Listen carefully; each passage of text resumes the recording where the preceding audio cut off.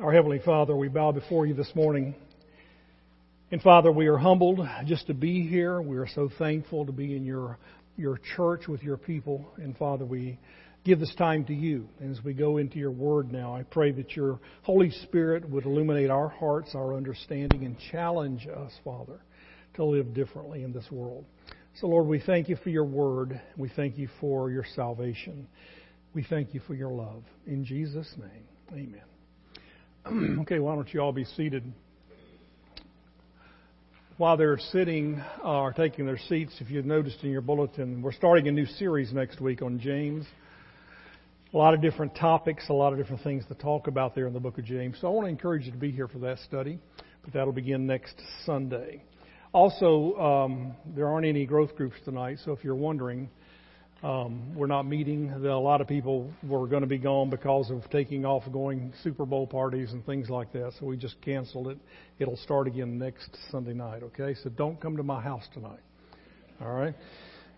All right. You know, as you look into the world, you notice very quickly just by listening to the news that things in the country are just seem to be getting worse. Not better, but they really are getting worse. It seems like the country is becoming more anti-God, anti-family, anti-freedom, and it's just against everything. And everything good that we grew up with, everything good that matters to us just seems to be of no value to anybody.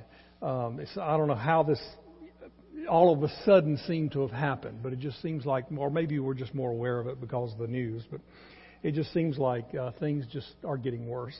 People say, well, what do we do? How do we turn this around, and what can possibly make a change? So we think, well, politics might. If you get the right guy in the office and get enough people in Congress and so forth, that might make a difference. Of course, that'll help.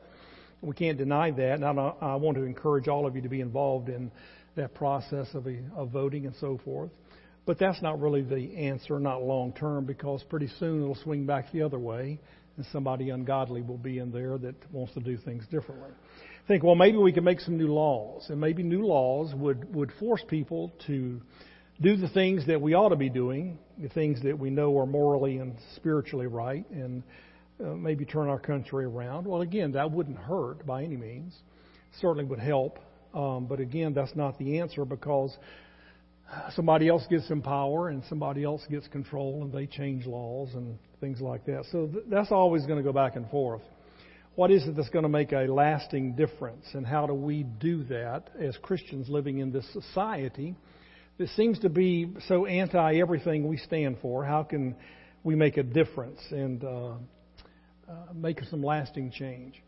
It's interesting that as you go back into the New Testament and you begin to look at the life of the apostles and what they did and how they did it, they would go into a pagan society, a town or province that was into idolatry. They were into, you talk about human trafficking. Oh my gosh, they were into human trafficking like you can't believe. Slavery was rampant. Child abuse everywhere. Child slavery, it didn't matter. They would sacrifice children to pagan gods on the altars of their idols. It was a horrible, horrible situation. And these apostles went into these societies, these cities, and they just turned the world upside down. And they just brought about change in the lives of people that is still affecting the world today. And even though they were hostile, immoral pagans, they were able to do something that for some reason it just seems like we've lost sight of, or in the end we're not able to bring about that change. Now, how did they impact that culture? See, that's what I want to talk about today. I want to look with you in the book of 1 Thessalonians. We've studied 1 Thessalonians several years ago. But I want to go back to this passage, and I want you to see with me just what they did, how it was that they impacted their society, how they did it. And as we do that, then let's take what we learn from this, what they did, what they were able to do, and learn from it, and then begin to apply it to our situation here in which we live. Because even though we may not, in this county we live in, be suffering a lot of the anti-God and anti-country and so forth, the attitudes that you might find up north somewhere, but still is heading in this direction. And whether it comes or whether it doesn't, whether our society changes or not, it still is our responsibility to affect that change. In other words, to bring about something that will be lasting. So what I want to do today is give you 3 observations from this passage. 3 things that if you and I can begin to understand and begin to apply to our lives, then I think we'll at least have succeeded in doing our part. Change takes time. And to affect an entire group of people, an entire area, is going to take time. But if we don't ever do our part, then nothing will ever change. And so we as a society of believers need to understand our responsibility and do our part to change the world in which we live. And so I want to share with you these 3 things, these observations, these principles. And as we do that, hopefully if you begin to apply them, you'll at least begin to affect the world around you. And if you do that, no telling what God's going to do with it from there, okay? Let me read you this passage, though, and then we will begin to talk about it. 1 Thessalonians chapter 1. I want to read verses 4 through 10, and then we'll break it up and talk about it. Paul, writing to the Thessalonian church that he had been to before, and now years later is writing back. But he says this, "For we know, brothers and sisters, loved by God, that He has chosen you because our gospel came to you not simply with words, but also with power, with the Holy Spirit, and deep conviction. You know how we lived among you for your sake. You became imitators of us and of the Lord, for you welcomed the message in the midst of severe suffering with the joy given by the Holy Spirit. And so you became a model to all the believers in Macedonia and Achaia. The Lord's message rang out from you not only in Macedonia and Achaia. Your faith in God has become known everywhere. Therefore, we do not need to say anything about it. For they themselves report what kind of reception you gave us. They tell how you turned to God from idols to serve the living and true God, and to wait for His Son from heaven, whom He raised from the dead, Jesus, who rescues us from the coming wrath." Now, this is one of those passages that when we read it, it's right here in the beginning of the book, we usually read over it very quickly and just don't pay any attention to it. Paul spends a lot of time, greeting people and things like that. And so we read through that and we just think, well, that's just a general opening statement. It's not a lot of stuff there that's going to change your life. But I want to challenge that, okay? I want to challenge that. And I want you to begin to look at this in a different way as we pick it apart to see, okay, how did they do it? Because it says in here that these Thessalonians turned from their idols to God.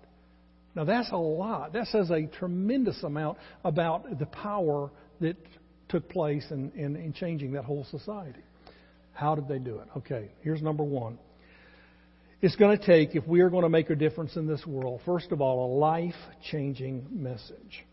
We've got to understand that it is going to be, this is a necessity that you cannot escape. It is going to be you and I proclaiming, teaching, sharing a message that is life-changing. Now, making a distinction between just generally what people as Christians say and do and what really has the power to change a life. There's a life-changing message, and then there's just religious talk. Okay?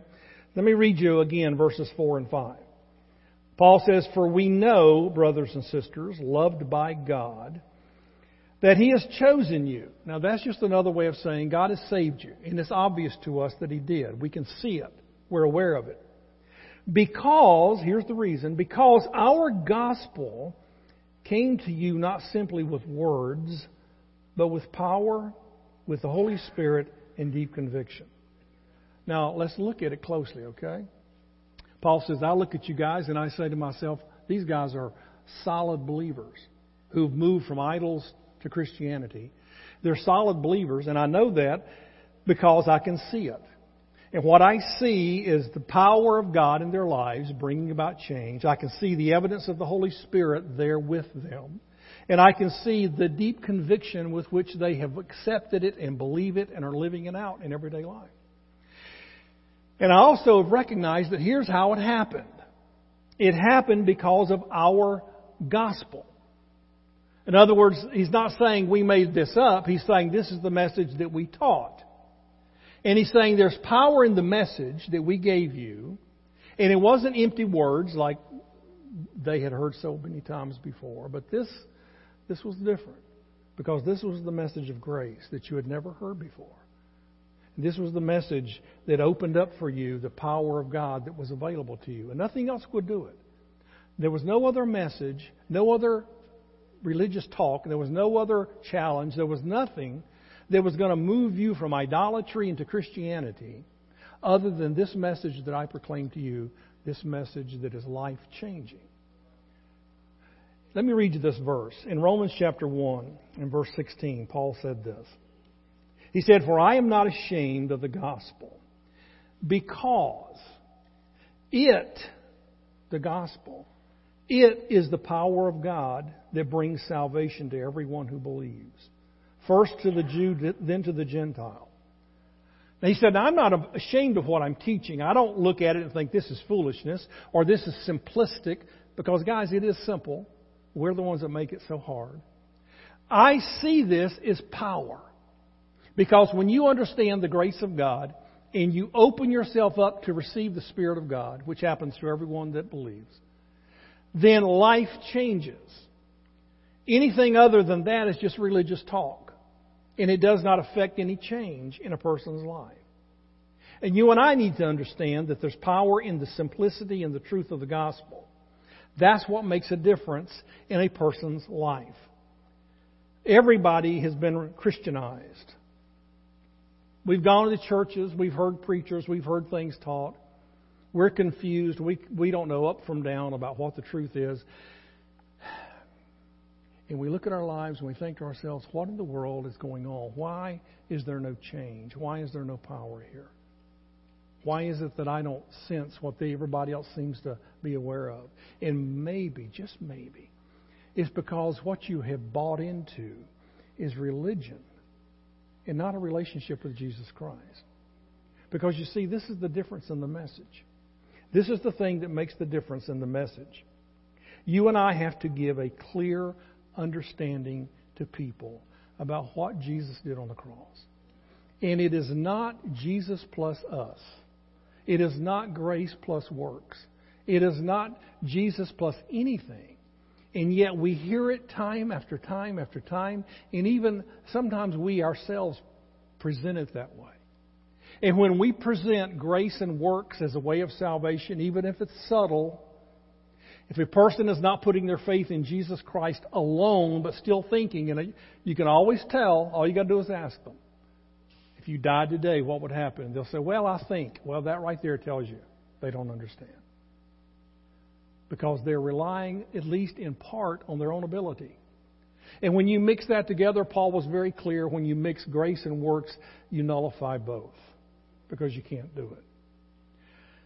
And so there has to be a life-changing message that you and I preach. And you and I have to give it clearly so that people can understand it. Because when they understand it and receive it, lives change. It needs to be all of God.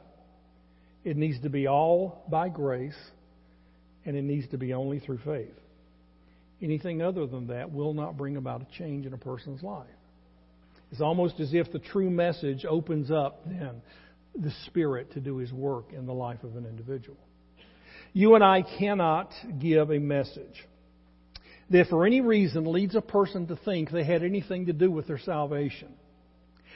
We'll do it though. We'll say, yeah, well, here's the way you get saved. You got to give up this, stop doing that, promise this, and then believe, and then God will save you. You know what? That's not the true message. That's not the one that saves. That is not the one that changes lives. That is not the message that unleashes the power of the Spirit. And yet we don't understand that. We think to ourselves, I've got to help God out. And if I help God out by bringing in the works, which should come later, we're not against that. We're just saying later. And we mix those two together, nobody understands and nobody gets saved and nobody changes. So that message has to be clear. In order for a person to trust Christ, they've got to let go of themselves. Do you understand that? If I'm going to depend on you, Christ, entirely and completely, then I have got to let go of my own confidence in myself and my ability to save myself. That's the works, you see. That's the self-righteousness. You can't mix the two. So my message, your message, has to be clear.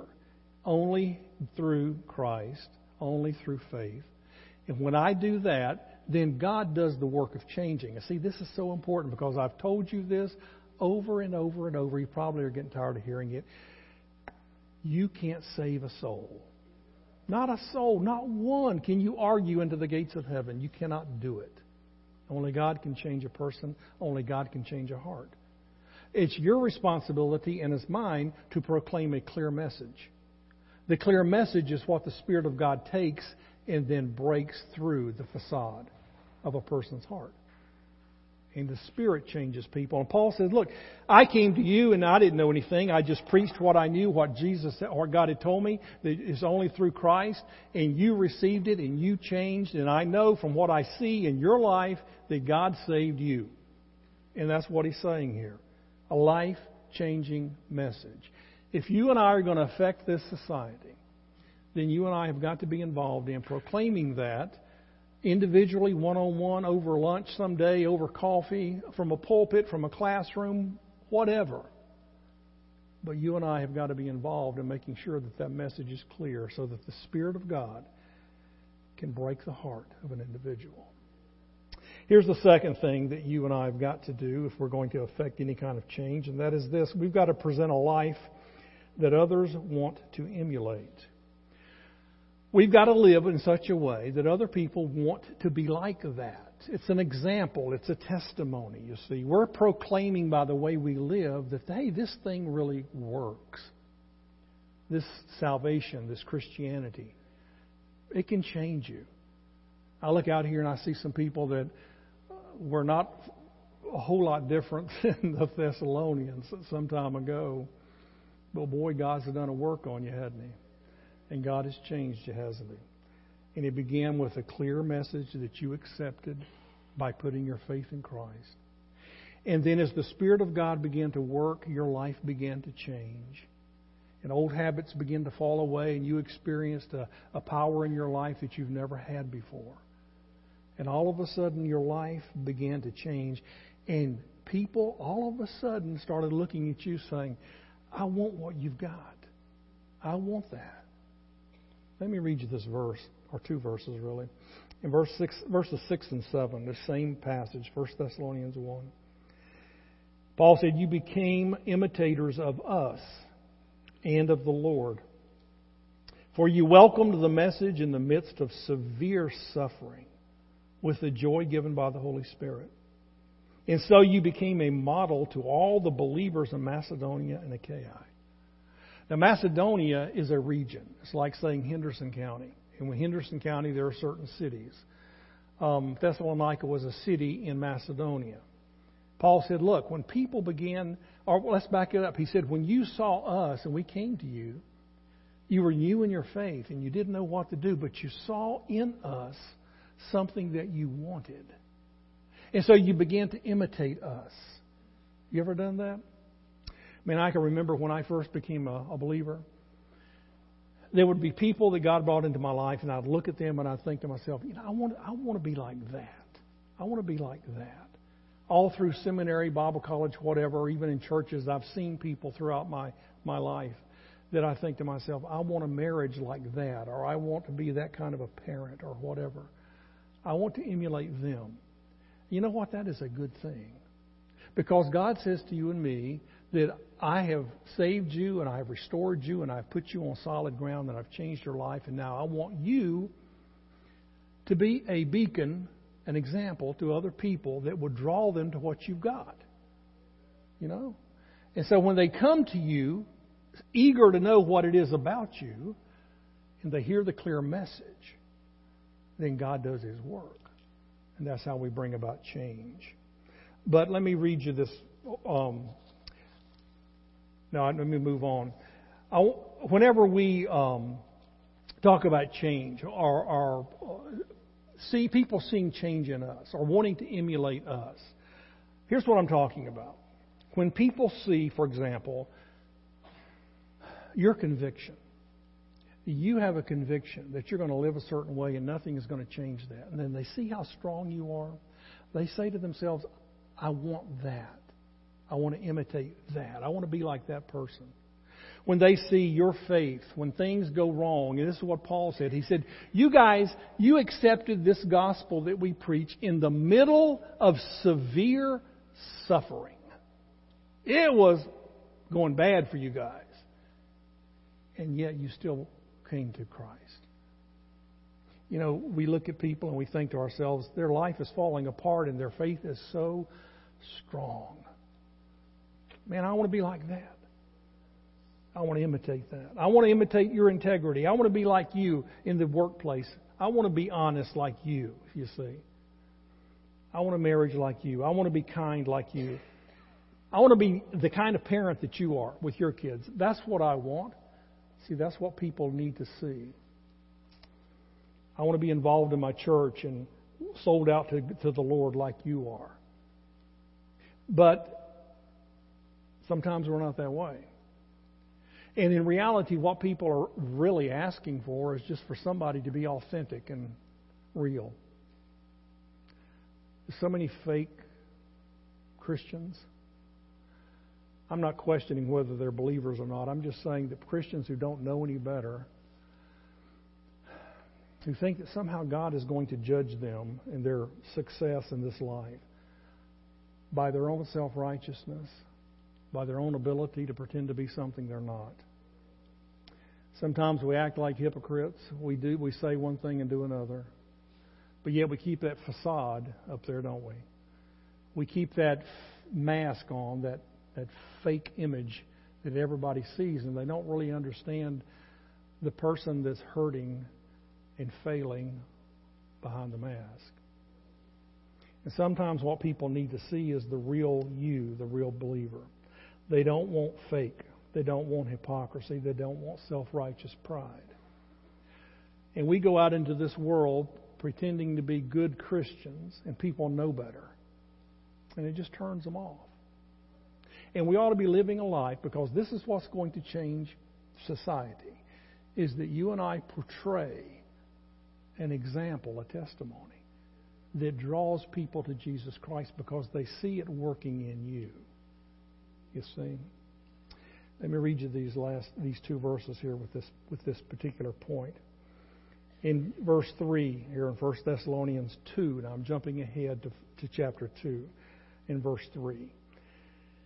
He says, "For the appeal that we made does not spring from error or impure motives, nor are we trying to trick you." He said, look, when we brought this message to you, we were just honest, just real. That's all people want to see. In verse 5 on down, it says this, "You know we never used flattery, nor did we put a mask on to cover up greed. God is our witness. We didn't put a mask on and pretend to be somebody else. We didn't come after your money and pretend that we cared about you. You see? And so Paul is just saying, this is what helped you, Thessalonians, to come to the Lord and for your lives to be forever changed, because we were real in your midst. And that's so important that we do that. They need to see a life that they want to duplicate. And that's what you and I need to become. We need to have a message that's clear and life-changing. And we need to live a life that other people want to follow and be like. Now here's the third thing. The last thing is this. We need to have a genuine desire to help other people grow spiritually. There needs to be a genuine desire among every one of us that we really care about people growing spiritually. Now, let me read you this verse. Go back to chapter 1 now, verses 9 and 10. Watch this. Paul says, "For they themselves," talking about the people around that are reporting on these Thessalonians and what God has done. He says, "For they themselves report what kind of reception you gave us.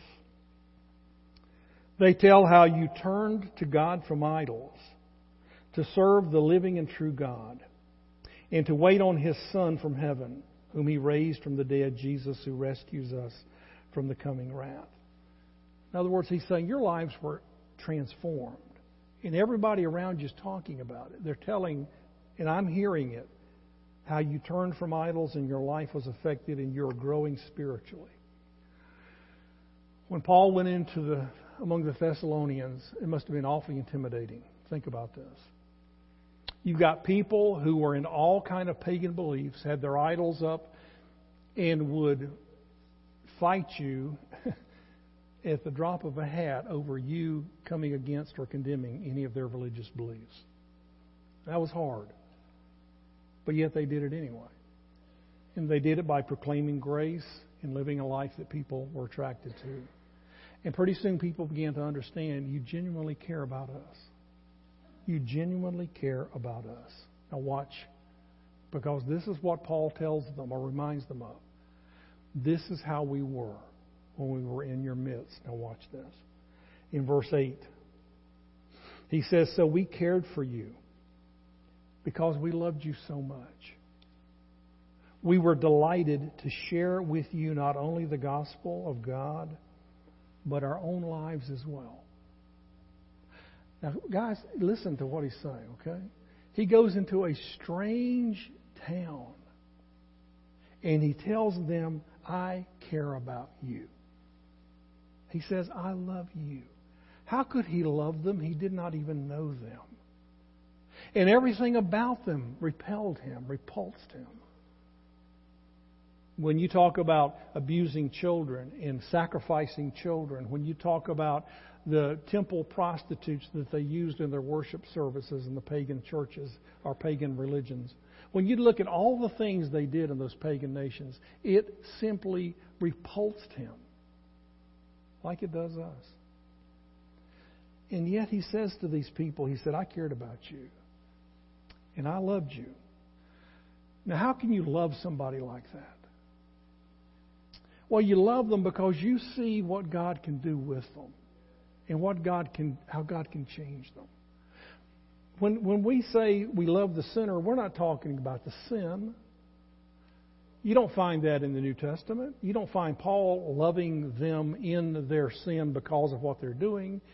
You find Paul loving the person, knowing full well that God has the power to change them. And see, that's why he could say, I love you guys. And every person it seems that Paul came in contact with, he looked at them as a potential witness for Christ. He saw them coming to Christ. He saw them growing in their faith. He saw them changing the world.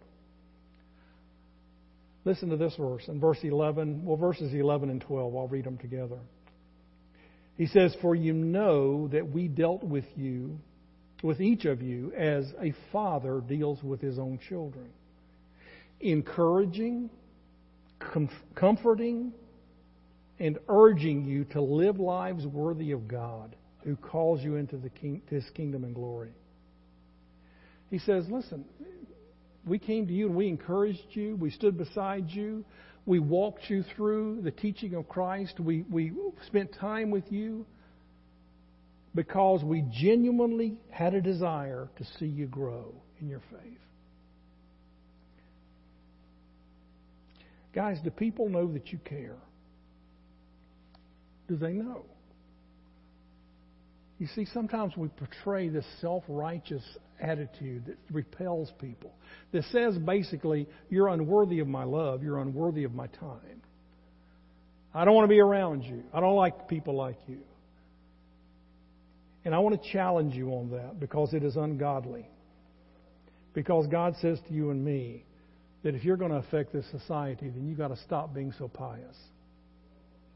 And you've got to start loving people. Not the sin, the people, the potential that person is going to be. Knowing full well what God can do to them. Now, guys, when we do that, everything changes. And that's the thing we've got to ask ourselves. Does anybody see that I'm a compassionate person? Does anybody experience my forgiveness? Am I helping anybody grow spiritually? That's what we all have to ask. And if we're not, then we need to make some changes. Because as we've seen here, if anything is going to change society the way Paul changed the Thessalonians, it's going to take a clear and compelling message that we preach and teach that can change lives. The truth is what changes them. The Spirit is unleashed when we preach it. And we've also got to see that we need to have a genuine desire, or they've got to see that we have a genuine desire to help them. And that we live a life that they want to emulate or be like. All of these things are necessary and required if you and I are going to change society. Man, that's my prayer. I want to be that person.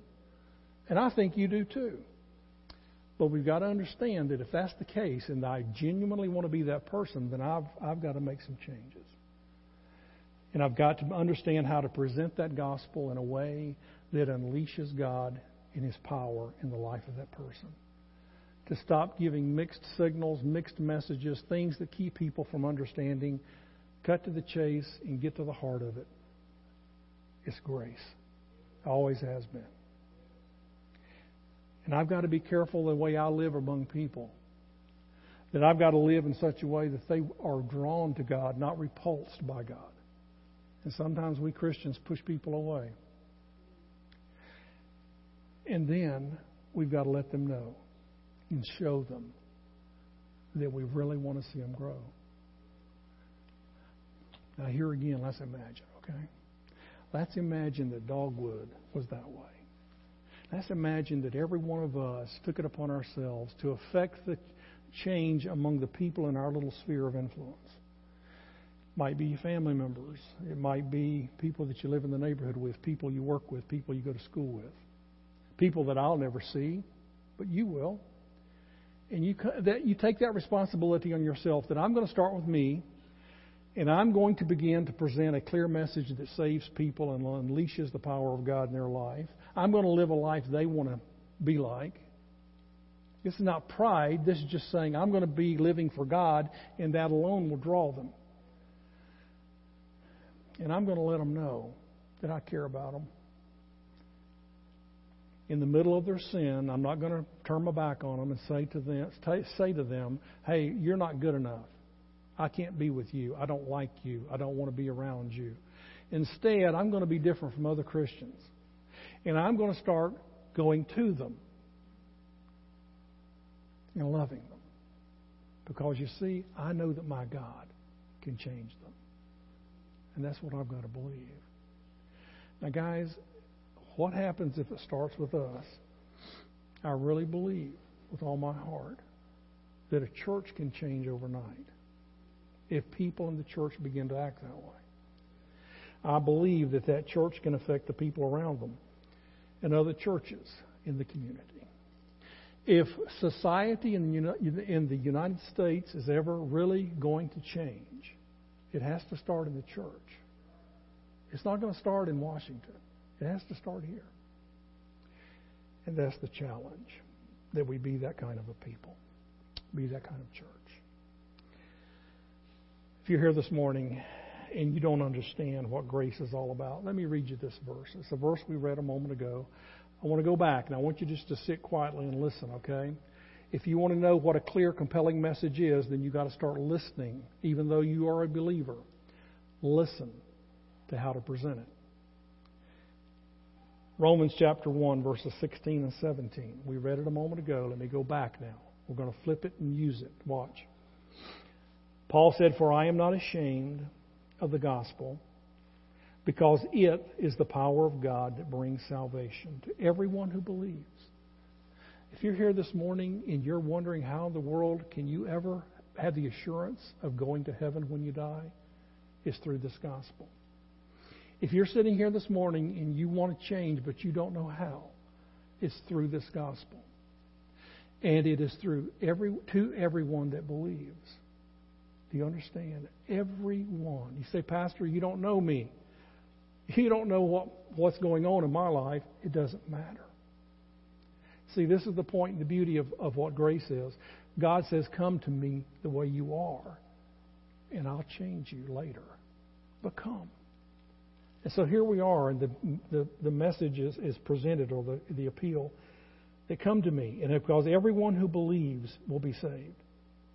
And then in the next verse it says this, "For in the gospel, the righteousness of God is revealed." Now stop right there before we go any further. When we read that verse, we think to ourselves, yeah, it's talking about the righteousness of God, His righteousness. God is righteous, holy, good, and just. No, that's not what it's talking about. Watch. For in the gospel, the righteousness of God is revealed to us. Watch. A righteousness that is by faith from first to last. Just as it is written, the righteous will live by faith. Ooh. The righteousness of God is not God's righteousness. That's not what He's talking about. He's talking about a righteousness that comes from God. The righteousness that comes from God is revealed to all of us who believe. In other words, it's saying God declares you righteous when you put your faith in Him. That's grace. Now, please understand this, because if you're sitting here this morning wondering whether you're good enough to get to heaven, I'm going to tell you right now, you're not. You never will be. None of us will, unless God intervenes. That's what the cross is all about. He sent His Son. He died on the cross. He took your sin, laid it on the cross. And when you put your faith in Jesus Christ, God takes the righteousness of Jesus and credits it to you. That's the righteousness of God credited to you.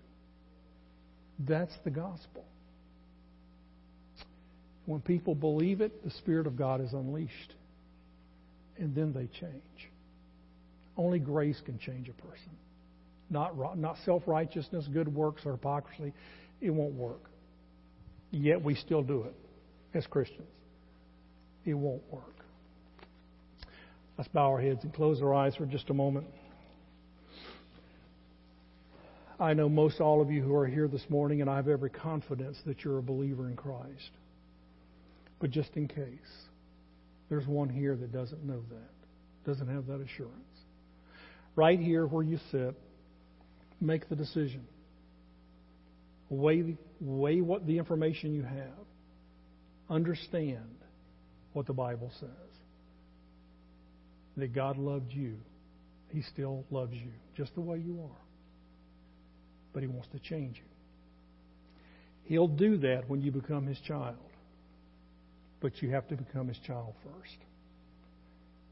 That happens when you put your faith in Jesus Christ. That happens through the grace of God. Right there where you sit, start this journey. Right there. You are accepting or receiving the gift of God and allowing that power to transform your life.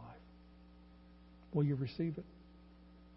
You just call upon the name of the Lord. Like the Bible says, whosoever calls on the name of the Lord shall be saved. You're turning to Jesus. You're calling on Jesus. You recognize it's all about Him. Will you do that?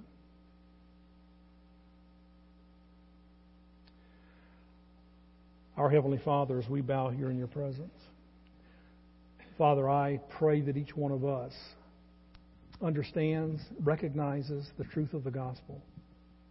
We've turned from our own self-righteousness and turned to You to receive the righteousness that comes from You. It's not ours, it's Yours.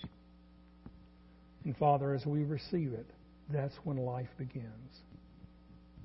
Father, I pray that we've all done that. And now I pray that we understand the simplicity of how to present it. And that, Father, we would reveal that to people that don't know it. And we would see the power of God come upon them like Paul said he saw in Thessalonica. The power of the Spirit with deep conviction and life-altering decisions. And that, Father, those people's lives can be changed. Lord, I pray that You'd help us to be the people that when others look at us, they want to be like that. Not out of pride, but they see something in us. They see You, and they want it. And that, Father, we would be the kind of people that are committed to helping others along this journey. Not to be selfish, withdrawn, but to go out, like the Bible says, into the highways and the byways. Be concerned about them. Father, give us that concern. break our hearts. In Jesus' name we pray. Amen.